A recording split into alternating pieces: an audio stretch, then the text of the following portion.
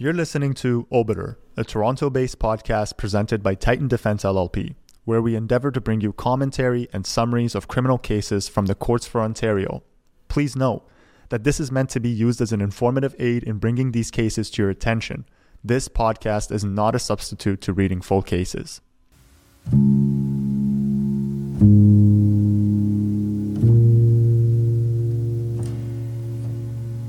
Hello.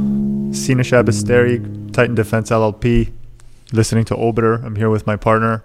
This is Kabir Sharma, criminal defense lawyer and partner at Titan Defense LLP, and we're going to talk about a case with you guys. Yeah, the case we have picked for you to provide some comments on is Tutu. That's 2021 ONCA 805. So this was a case where the appellant was convicted of a number of offenses, including willfully obstructing police officers, illegal possession of a firearm, and others. And at trial, he argued that the arresting police officer, this was another motor vehicle stop case. And at trial, he argued that the police constable Mark Hankin, violated several of his charter rights, including Section 9, 10B, and Section 8, that all was flowing, and as well racial profiling as well. And this is a case that we really want to focus mostly on the arbitrary detention aspect of this case, but we'll provide some commentary. I think Kabir definitely has something to say about the fact that the Court of Appeal refused to provide any commentary on the racial profiling element. Yeah, I mean, we'll get into that after, but let's talk about the arbitrary stop here. So the factual background briefly is that Police Constable Hankin was driving through the parking lot of a Barrie hotel on a general patrol.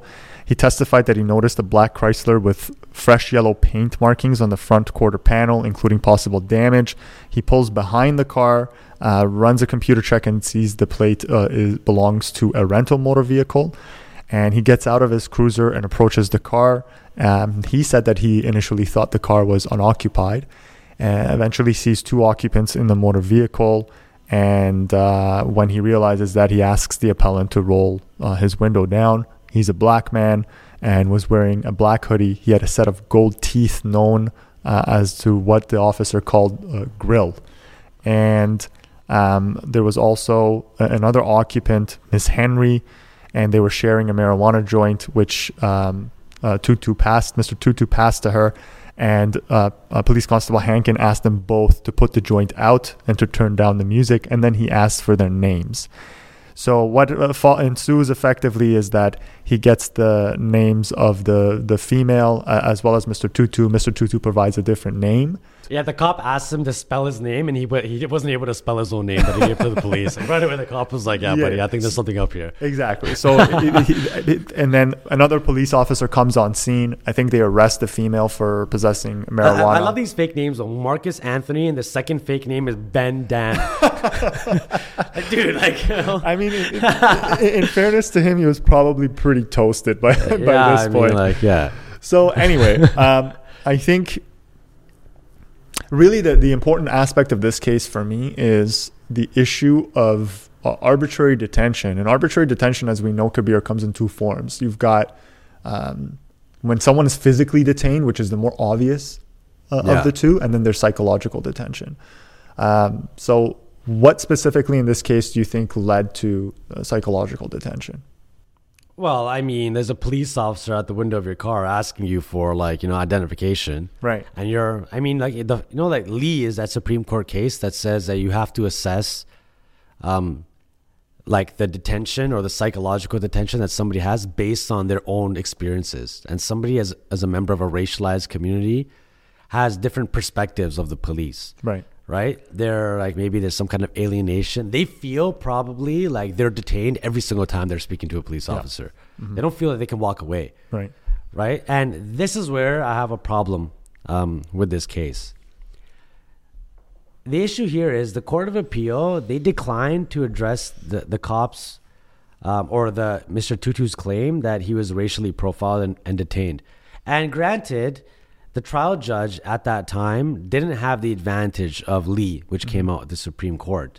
However, the Court of Appeal I mean, with these facts, it's entirely available for the court to have concluded that there was some kind of racial element here. Right. Right. And declining to address the issue because the case wasn't out, I think is a giant cop-out. You know, this is another opportunity for the Court of Appeal to kind of like make a statement on this issue, which they need to do repeatedly over and over again, because what we do know is that it takes multiple attempts for the police to really understand an issue. Like, for example, rights to counsel. The cops still don't understand that. And the Court of Appeal has come out with like a dozen cases saying, listen, like, you know, we're going to stay charges now. In even the Superior Court, we're going to stay charges now because you clearly don't understand what immediate or without delay means. Right? And the more often it happens, and I'm finding now police are getting much, much better at giving rights to counsel. Because the second a bunch of these kind of cases are tossed out because of some failure on the part of the police, the more often that happens, the more they're going to change the way they operate. And in this case, I think the more often you tell the police that, you know, I guess it's not really intentional, but to engage in a more thoughtful investigation, to at least, like, you know, not make it seem that you're doing it because the person is like of a racial minority. I don't know. It may have some benefit. I think that is something, any opportunity the court should get. It's a hot issue right now, and they should be, you know, commenting on it when they can. Is it necessary in this case? No. Is it easy for them to say, yeah, we don't want to talk about it? Yeah, they don't want to make a cop seem like they're racist, right? Right. Obviously, and I think that's the point, right? The Court of Appeal is, from their perspective, is if they can get away with not touching it, then that's what they're going to do, and that's what happened in this instance. This is not one of those issues that you don't touch. Sure. Right? You're not doing it because it's like it's easier for you. Right. Right? Like, that's the thing. I feel like this is the harder way to deal with this case. Right. Other than dealing with the race issue. So going back to the arbitrary detention element of it, they conceded that the psychological detention is a difficult part to establish, and they noted that in Grant, what was said, it was that arbitrary detention is established either where the individual has a legal obligation to comply with the restrictive request or demand, or a reasonable person would conclude by reason of the state conduct that he or she had no choice but to comply. And then they go to the three factors that Grant talks about in paragraph 44. And they talk about also the Thompson decision, which Justice Jamal wrote as he then was is that the 10B or something like that? Is that the one where like they stayed the charges as a result of a 10B, or is that the Thompson and Brampton? I think I'm thinking of the wrong one. Possibly, but it says this case, they said, is remarkably close to the Thompson decision. Okay. And again, they said, in fairness to the trial judge, Thompson was released after the trial judge had made this decision, and what they indicated was that in Thompson, the appellant was sitting in a parked car when two police cruisers arrived and boxed him in, that he could not leave. He was arrested for possession of the butt of a marijuana joint. His car was searched incident to arrest, and the police found other drug paraphernalia and cocaine. He was charged and convicted for possession of cocaine for the purpose of trafficking. And they actually, in the first instance, distinguished this case from Thompson, indicating that while the police couldn't have, one argument was that the police couldn't have arbitrarily detained Mr. Tutu's car because he didn't even know it was occupied at the time. And the Court of Appeal went on to reject that argument. And fair enough, because it doesn't matter. It's what's the factual background? Yeah, is it detained or not? And so at paragraphs 21 and 22, the Court of Appeal here says, in our view, the circumstances giving rise to the encounter in this case support a finding that a reasonable person in the appellant's position would believe he was detained when the police have obstructed his car, approached it, or knocked on the window, which is so true. That's entirely true. What are you supposed to think? You can just get out of the car after that and walk away? That's There's right. No chance. There was psychological detention here. So and at paragraph 23, this is, I think, crucial here, that it says that the trial judge stated that, in quotes, nothing prevented Mr. Tutu or Miss Henry from exiting the vehicle, end quote, and impliedly their ability to leave on foot. He pointed out that the video surveillance showed that the appellant and Miss Henry had earlier left the vehicle to return to the hotel. I think this line of reasoning is absurd. Yeah, dude, look at the next line on paragraph 24. Go for it. But the view that these factors meant there was no detention is completely unrealistic.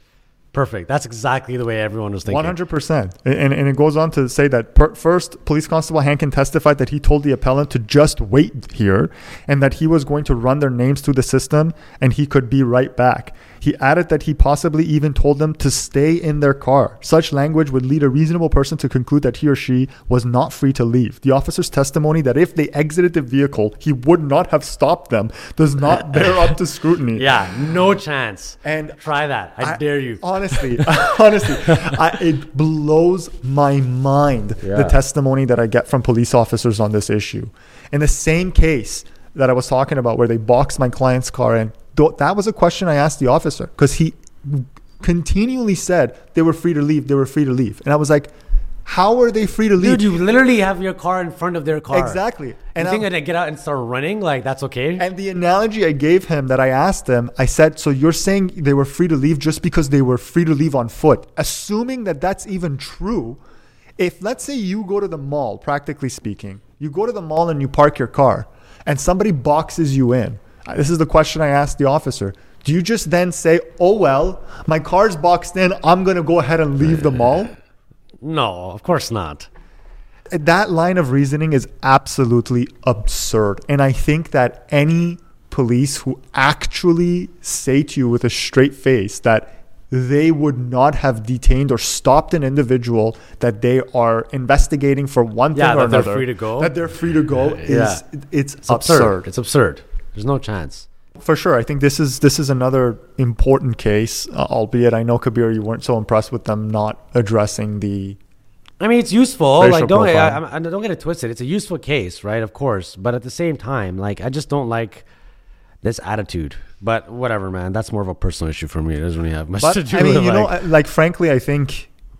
I think it's good that we see more and more defense counsel bringing these cases. It's important to push the racial profiling aspect or element, especially with things that, the officer makes a notation of someone wearing a grill. What significance does that bear?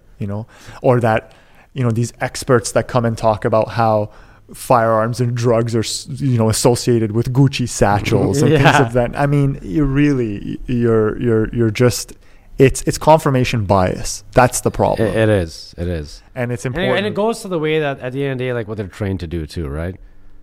I mean, like, let's not get it twisted, man. Like most Gucci satchels in Toronto do have a gun in them, but I don't think that's the point. Yeah, it's not the point. And I mean, and that's the whole point, right? It's not that the end doesn't justify the means, and that's why we have the charter, applied in the way that it's applied. In this case, there's no denying it. This was a fishing expedition. Yeah, it was. You see a motel, you see a car stopped in a motel, you're thinking drugs, prostitution. That's it. Oh, whatever. And you have a black guy sitting in the front with a grill? With a girl? He must also be a pimp too. 100%. That's exactly what's running through this cop's head. Yeah. Maybe he was hiding his real name because of rival gang members. Ben Dan. Alrighty. Hope you guys found this episode helpful. Yeah, I hope it was entertaining as well. Thanks for listening to Obiter, presented by Titan Defense LLP. The courts for Ontario are not affiliated with this podcast and did not produce or participate in its creation.